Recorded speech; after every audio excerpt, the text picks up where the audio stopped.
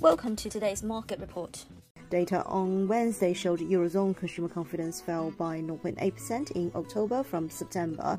Company after company has warned that supply issues and price hikes aren't going to be a flash in the pan and are going to impact earnings going forward.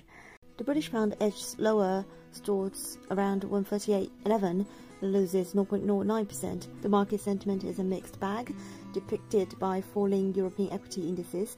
At the same time, all US stock indices post moderated gains, except for the Dow Jones Industrial that is losing 0.24% due to worse than expected IBM earnings.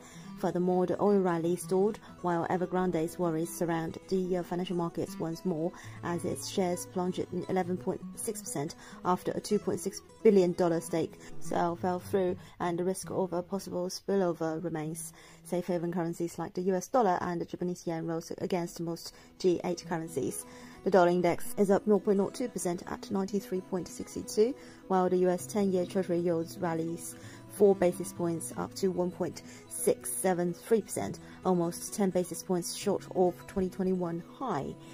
The British pound stood once again at 138.38 resistance for the third consecutive day. Investors' bets on Bank of England hiking rates had increased since November the 9th. Two policymakers expressed concerns about elevated prices, signalling that the BOE will step up and act to curb inflationary pressures. However, despite what the UK Central Bank has been vocal about inflation, there are some variables that the BOE has to account for.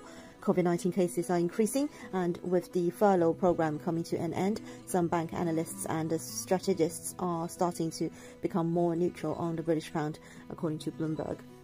Moreover, the Northern Ireland Protocol discussions between the US and the Eurozone threaten to begin a trade war, severely hurting the UK economy. The euro has put an end to a 3-day recovery and remains moving back and forth between 116.30 and 116.50, aiming at 117.50 next.